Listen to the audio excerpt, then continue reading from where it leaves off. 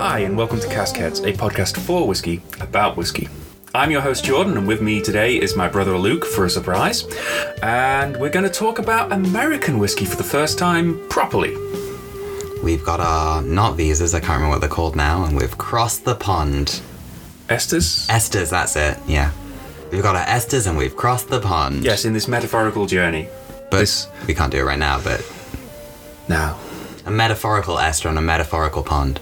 We're talking about American whiskey. We took a brief detour last time. I apologise for the editing on the last episode. I realised there was a TV playing in the background afterwards, and we tried as much to get the noise out as possible, but some still got through into the final cut. I suppose, first of all, do you know anything about American whiskey? Wild Turkey. Is... Matthew McConaughey's. Do you know what kind of American whiskey it is? Wild. Free. It's a free spirit. It's a free spirit. Wild Turkey. Yeah. Wild Turkey. Is it The Gentleman 2? Not The Gentleman. The film where Channing Tatum's in it for 3 seconds, like he always is. 2. Kingsman 2. They have whiskey there, right? Yes, Kingsman 2 does revolve around whiskey. However, that wasn't a bad representation of the American whiskey industry when they were kind of looking at the casks. Everything else was a little bit crazy. Beyond the really far-fetched plot. Jack Daniels. Well done. Jack Daniels is the number one selling whiskey in the world. Is it? Oh, I thought it was a bourbon. It isn't a bourbon, actually, no. If you look at a bottle of Jack Daniels... Bourbon? Bourbons are the biscuits. Bourbons are the biscuits. Bourbon is the whiskey. We'll get to that later on, but Jack Daniels isn't actually a bourbon whiskey.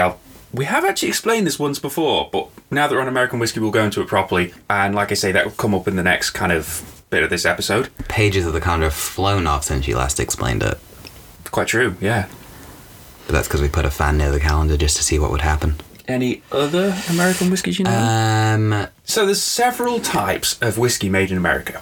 The main ones being bourbon, rye, corn, malt, and Tennessee whiskey. Why does Tennessee get its own... We will get to that. Okay. Don't worry. We'll get to it. Yeah, I don't know anything this episode because I didn't type up your notes for you. I know, yeah, you're going in blind. No spoilers, and I can barely read it from here, so... So one of the main things that separates American whiskies from Scottish and Irish in particular is their use of a mash bill when they make their whiskies. So if you remember when we were talking about Scottish and Irish whiskies, we were saying that if it's a single malt, it's all malted barley. If it's a single grain, it's all grain that they've used. It's all the product of one. It can be like unmalted barley. It could be malted barley. But the big thing is it's always one grain goes into them. Blends are different distilleries. However, in America, they use a mash bill. You can use several different cereal grains.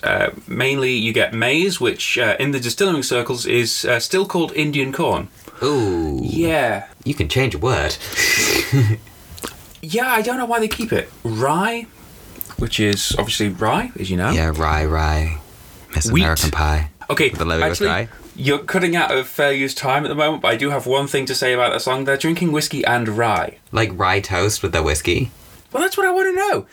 Rye is a whiskey. Because you can get rye bread, it's really nice. Yeah, but rye is a whiskey as well. So are they drinking whiskey, like any old whiskey, and rye whiskey? Are they just having double shots? Maybe they're having whiskey, and then they ground up some rye, poured some water in there, and they're just like a rye chaser. Who knows? So you got corn, rye, wheat, and barley. Barley's everywhere. Yeah. The ratios these have, there's actually quite a wide degree of flexibility you can do to create these different kind of mash bills and particularly recipes for certain whiskies. Every time you say mash bill, I think of Nashville. Okay. Just because it's word association. Okay, that's nice to know. I'll bear that in mind. So yeah, these mash bills have a degree of flexibility, and they do vary quite often, even within the same categories. So just briefly, the categories of whiskey. So bourbon. So, what's the main difference between bourbons and whiskey? Bourbon is whiskey. Whiskey is a category, okay? Yeah, okay. So what makes a whiskey bourbon? A bourbon has to be made in America. It has to be 51% corn. In other words, primarily corn. You can put more in, but you can't put less than 51 in. You can still use rye, you can use wheat, you could use barley to make up that remaining 49%, but it's got to be mainly corn in there. That's why bourbons tend to have a little bit of a sweeter side to them. There are a few other rules as well, which we get to, but this is one of the big definitions for what makes the categories. Rye, pretty similar. 51% rye in it. Again, you can use other grains in the mash bill, but it has to be predominantly this majority of rye. Tennessee whiskey, which is what I'm trying to get to. Tennessee whiskey is quite similar to bourbon in a lot of ways. Now, this is where Jack Daniels falls in. Jack Daniels is a Tennessee whiskey. Is Tennessee a state or is... Yes. Yeah. Now, a lot of people say, common misconceptions you get with Tennessee whiskey is a lot of people say, oh, it's not a bourbon because it's not made in Kentucky. No, that's not true. You can make bourbons anywhere in America. The reason why Tennessee whiskey is differently is because what they do is they use some charcoal filtration on the spirit, and this is something that can't be done in bourbon. Interestingly, bourbons used to be done this way before Prohibition, and then the style changed, and eventually Tennessee whiskey they got recognised for their kind of unique style and adherence to this particular type. And so yes, Tennessee whiskey is a classification all on its own. It tends to have even compared to bourbons, it is a rather sweeter whiskey actually. So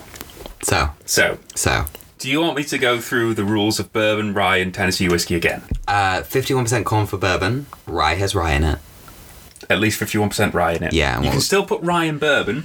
Bourbons can have a high rye content, they can have a high wheat content, they can have a high corn content, and each one will give it a different flavour. So the more rye you get in there, the more spice you'll get. So rye whiskies, which have at least 51% rye in them, obviously a lot more rye content, a lot more spice gets into there.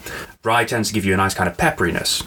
I've had amaranth and rye bread before. That's quite nice. I can't comment on that. I don't think I've had rye bread before. Ooh, I feel like you'd like it. You are determined to make this a bread podcast. Yes, I am. Now, if you use more corn in there, obviously you end up with a nice sweeter side.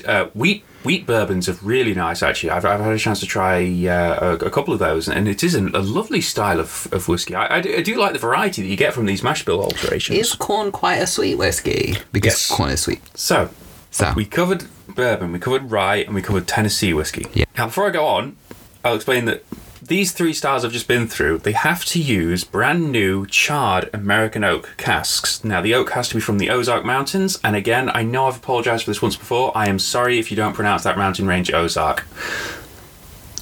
Osric? I think it's... No, I read it as Ozark. It could be Ozark, actually, sorry. Has to use brand new American oak. The casks have to be charred, and the oak has to be sourced from the Ozark Mountains. Do they then just get rid of the barrels afterwards? Well, this is it. Now, they can only use these barrels once. However, this is why the Scotch whisky industry, which is why I've kept this close to hand, this is Balblair.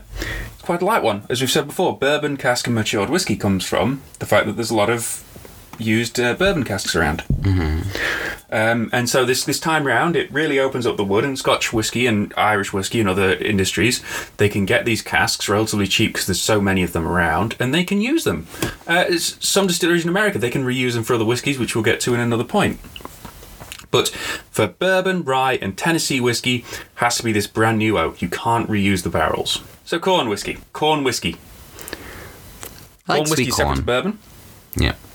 Corn whiskey, as you might have guessed, has a lot of corn in it. Are we talking about corn whiskey? Yeah, we're talking about corn whiskey. Wow. Corn whiskey has to have a minimum of 80% corn in the mash bill as opposed to bourbon's 51. A lot more corn in there. You can still use some other stuff, but you have to have 80%. A lot of corn. That's a lot of corn. It is. It's a lot of corn. It's like 1 of your 5 a day worth of corn. Yeah, drinking enough corn whiskey, you might get 5 a day. And don't do that. Just have like 3 tablespoons of sweet corn. But the other really big rule for corn whiskey is that if you age it, it has to use reused oak. I thought you had to age whiskey, what? Now it gets different, this is what I'm saying. Has to use reused oak or uncharred oak if aged. So you can use brand new oak, but you don't char it this time, whereas with the bourbon you do, and the rye and the Tennessee whiskey. However, you can also put it through. You can also sell it unaged, as they call it white dog spirit actually in America. That is arguably the best name.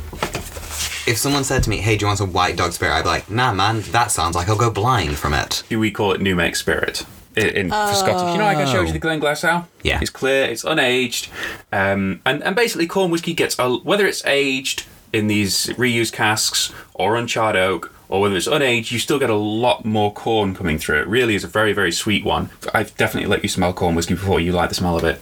It sounds about right. I love corn. I think it was Platte Valley I let you try, actually. Oh, who knows? And finally, although there are a few other whiskies, but finally the main ones to go through is single malt. America does make single malt whiskey, and it has to be done the same way as other single malts. So it has to be a product of one distillery, all malted barley, distilled on copper pot stills, matured in oak casks. I've just thought of the episode name. I can hardly believe it. Now, after these classifications, you then get two other important things in American whiskey that's worth noting.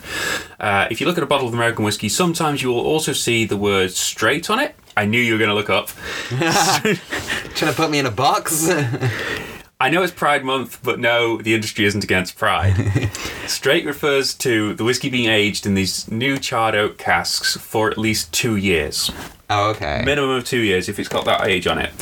So it's kind of a nice separation of the classification. It's to a slightly higher age, and it just improves it a little bit of the flavour. You get that more oak contact coming on. You see, one of the big problems is, as you may be aware, in America, particularly in places like Kentucky, but also Tennessee and other states. That's the South, right? Yeah. Yeah. But the where a lot of these bourbons and rye are made these days, like I say, you can make it anywhere over America, but where a lot of it is made is Kentucky at the moment. You may or may not know this, but it's actually warmer in Kentucky than Scotland and Ireland.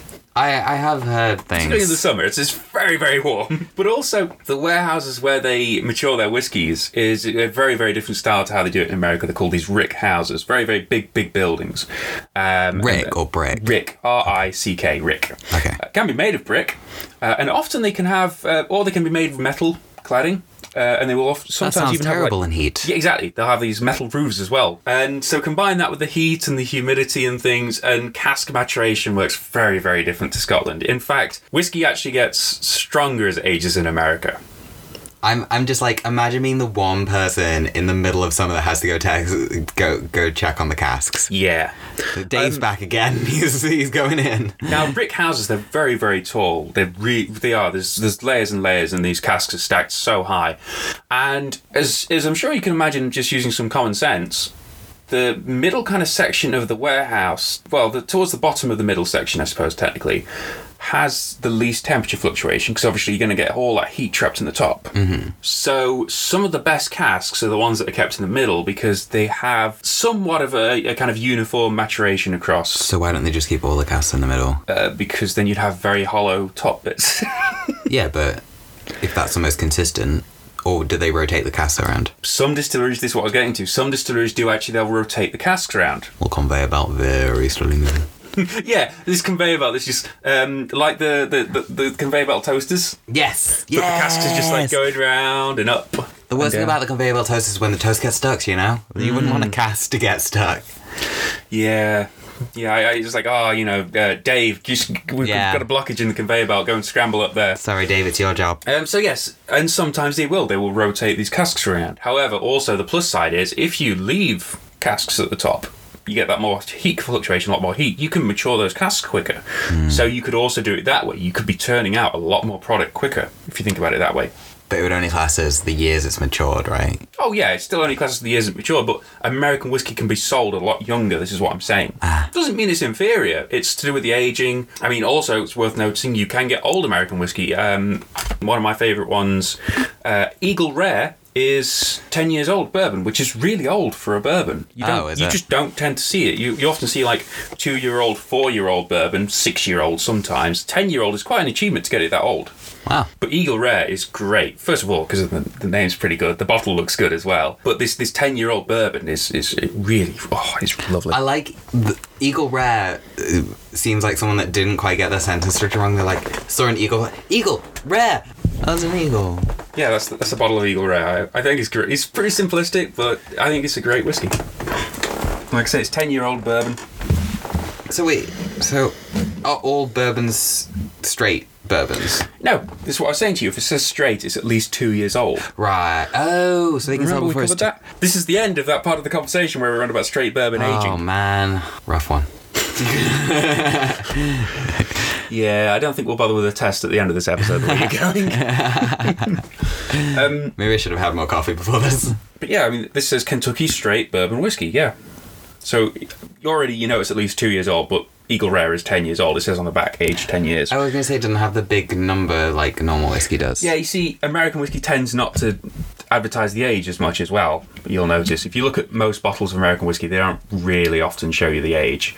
Most of them being, like I say, around about 2 to 4 years old, depending on the ears rules. of bird head with stars. I've never noticed that before. Yes, they even made the top of the E an eagle. Yep, pretty cool. That is straight I like the whiskey. R as well. It's like a pirate map R. It does. Okay, yeah, he's got that kind of flourish. Yep.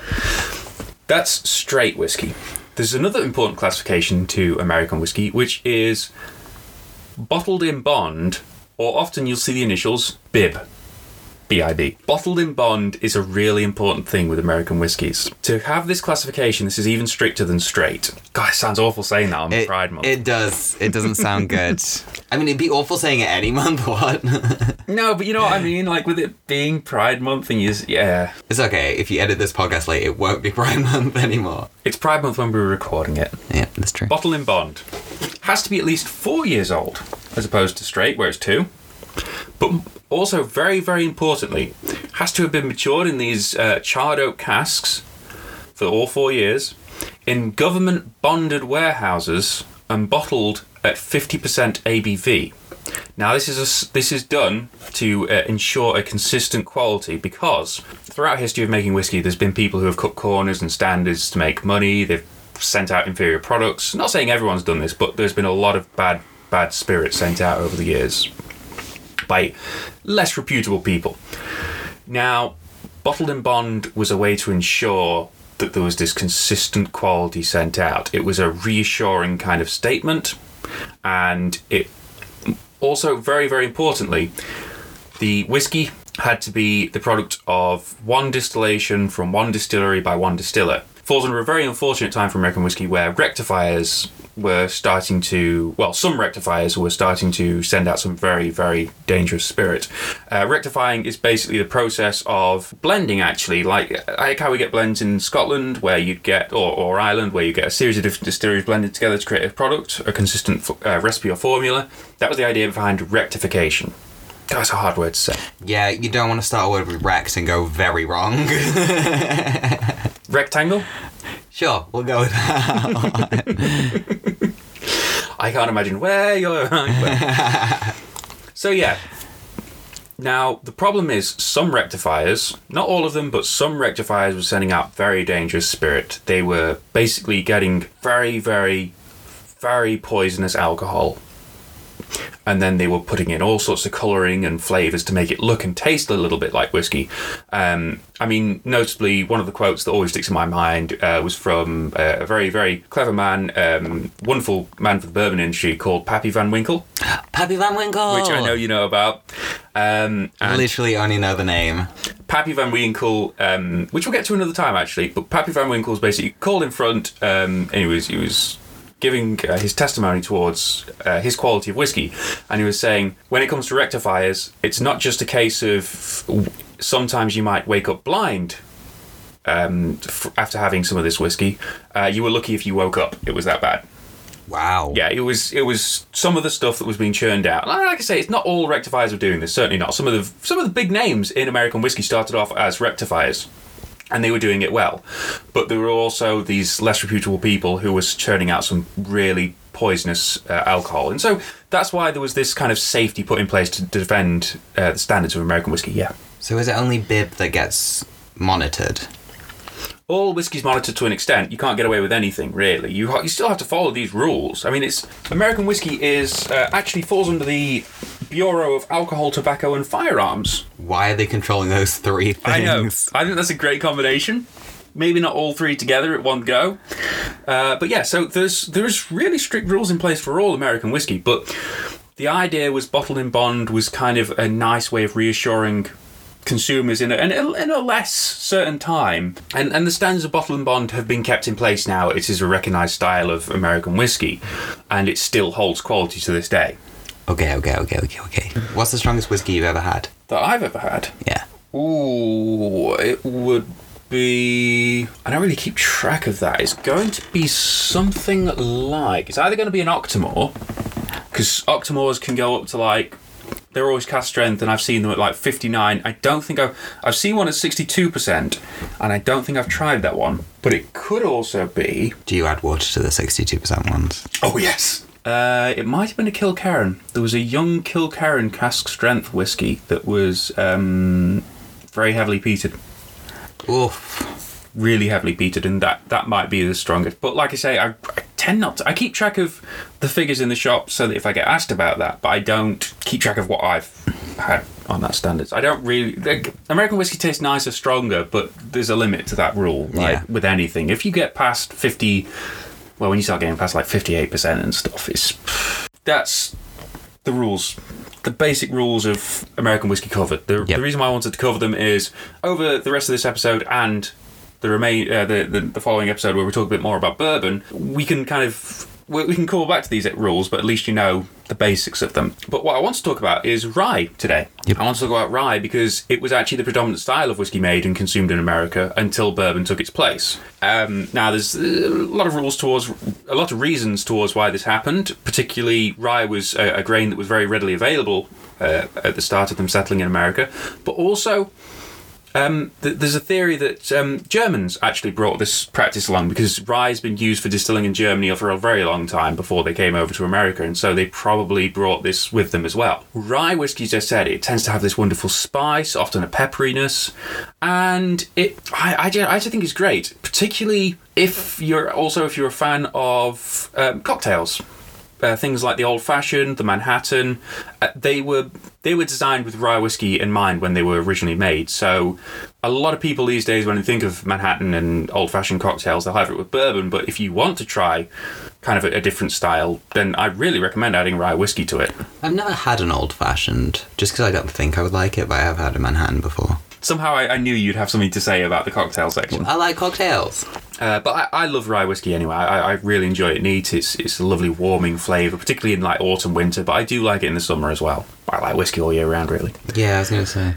Very noticeable rye whiskies that's worth mentioning from the beginning. So there's all sorts out there, and if I don't mention them, I'm not saying that they're a bad whiskey, but I really like Sazerac Rye is a great one. Sazerac Rye. In fact, Sazerac's also a cocktail. It's worth mentioning. But Sazerac Rye is always a great one. Very, very distinct bottle. Lovely kind of aged rye whiskey. Lovely spice to it. A little bit softer compared to some of the rye whiskies I've tried, and I do find it's a great one to try. Particularly, it's a little bit more expensive than some others, but it's particularly a nice introduction to rye whiskey because it has that softer side. When you say spice, do you mean vague spice or like... Well, you'll find out during the tasting section. I'm not going to taste it.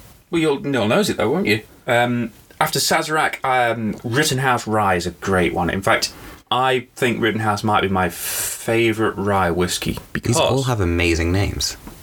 Rittenhouse follows Bottle and Bond for a start, so it's 4 years old, 50% ABV, a lot more alcohol, a lot more flavour comes through. But the reason why I really like Rittenhouse is, for the money, it tastes as good as a whiskey that's about half as much price again. Okay. Rittenhouse, last time I bought a bottle, was around about £46.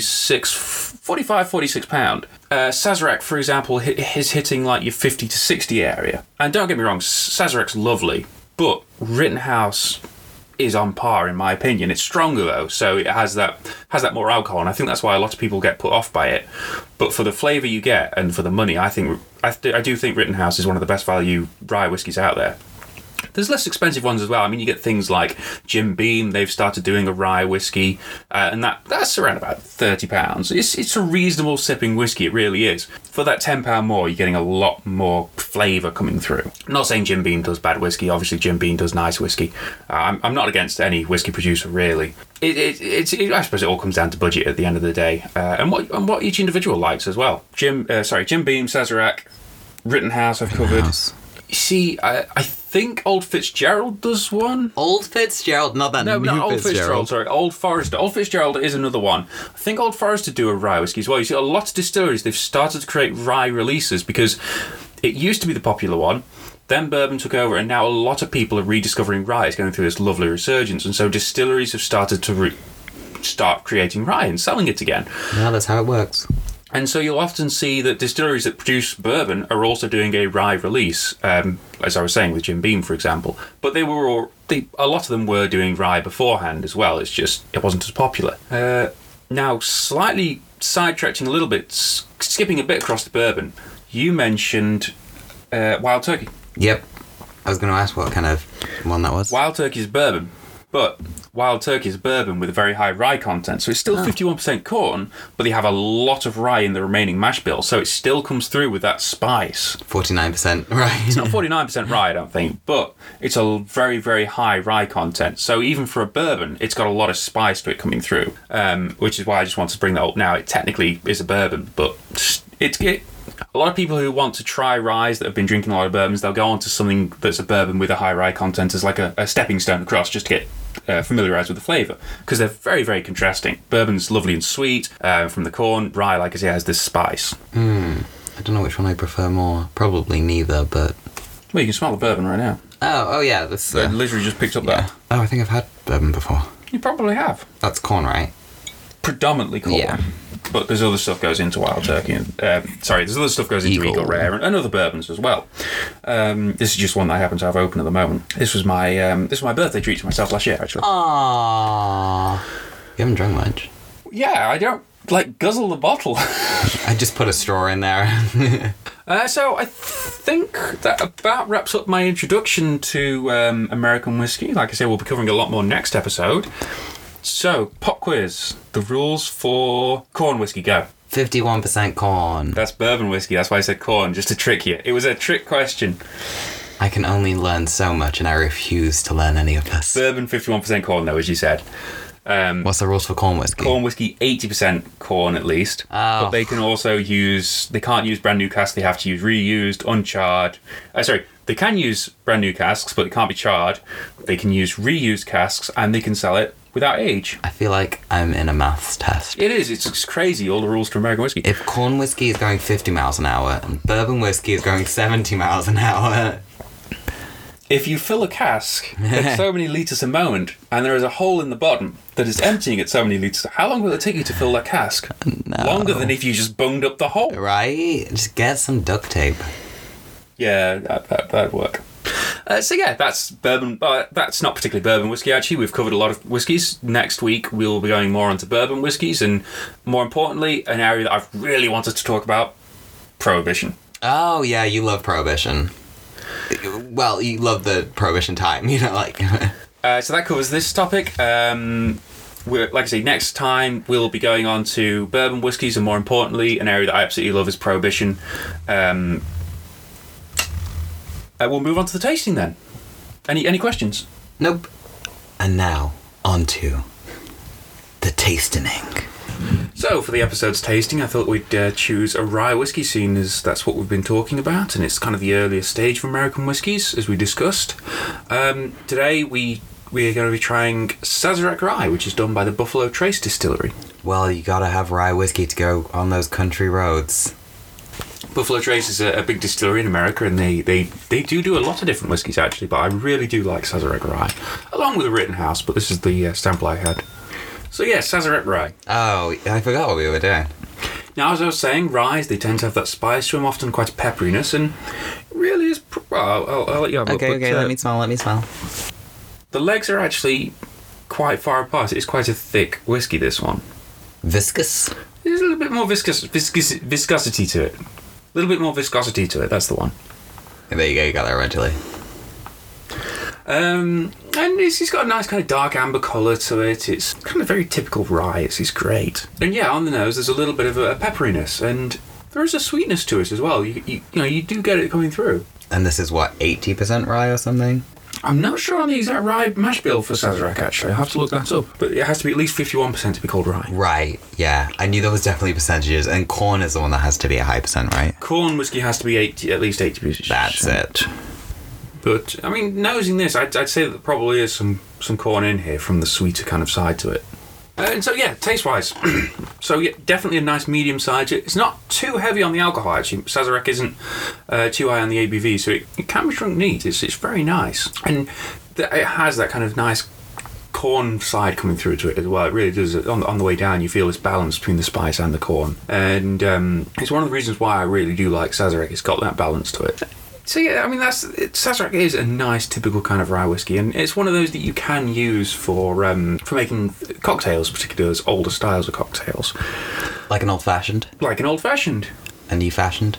No, I don't know what a new-fashioned is. And that pretty much concludes the tasting section for Sazerac. So this has been Caskheads. Thanks for listening to another episode. If you liked what you heard, please rate, review, and subscribe on whichever podcasting platform you use. It really does help us, and more importantly, may lead others to listening and discovering this show. You can also visit our website or send us an email if you have any questions. Links are in the description below. And as always, we'll leave you with one editing goof. Bye. Goodbye. Oh, okay. Which So we bourbon's discovered in the always first corn. bit. Because I said bourbon must be at least 51% corn to its Okay, mash bill. I might have blanked out because in my defense, you have books over there. One is out of order and upside down, and it is staring me in the face. It goes So what book you're saying 3 is upside down, 1, 2, 4. Yeah, that's so I know which one I was on. Why is it upside down? So I know which one I was on. But then why is it out of order? So I know which one I was on. Why do you need 2 different fallback plans to know which one you're on? So look, okay, that is the complete works of Calvin and Hobbes. I know. I can read. There's a lot of stuff in there, and like it's just keeping track of it is very hard. Yeah, that complex plot of Calvin and Hobbes. Hey, it's quite complex actually. You saw how he treated the snowman. I was going to say the snowman.